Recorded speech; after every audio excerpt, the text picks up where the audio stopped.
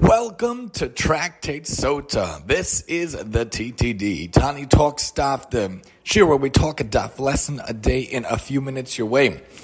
The Gemara already on Tractate Sotah, on Folio 2, talks about the idea of why does Sotah come after Nazir? Why is that the way that the Gemaras are set up, that the tractates are set up? And it talks about it answers because someone who sees the disgrace of the Sotah will remember not to go after the wine. And then it goes into a discussion, should a Nazir then come after Sotah instead of before Sotah? But the lesson still lands because once they talked about Nadarim and then talked about different decorations, Nazirs made sense. And then it goes into the idea of the Sotah, of course, being careful with how we use our words and how we go about in our own lives. And of course, understanding the whole essence, the whole aspect of the Sotah of someone who's accused of being with another man that's not her husband.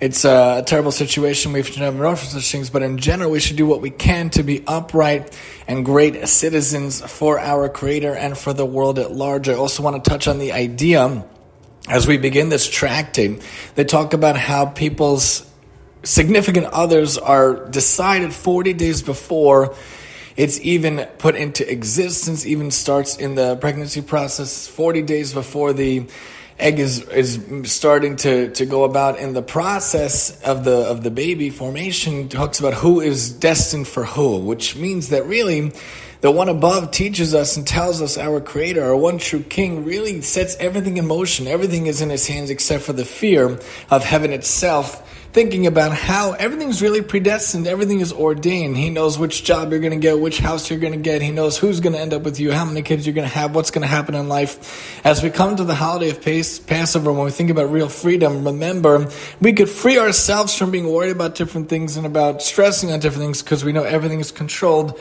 by the one above. Welcome again to the Tractate of Sotah, and join us as we continue on our journey through this tractate and hopefully many, many more to come here on the TTD. And I'm your host, Tani.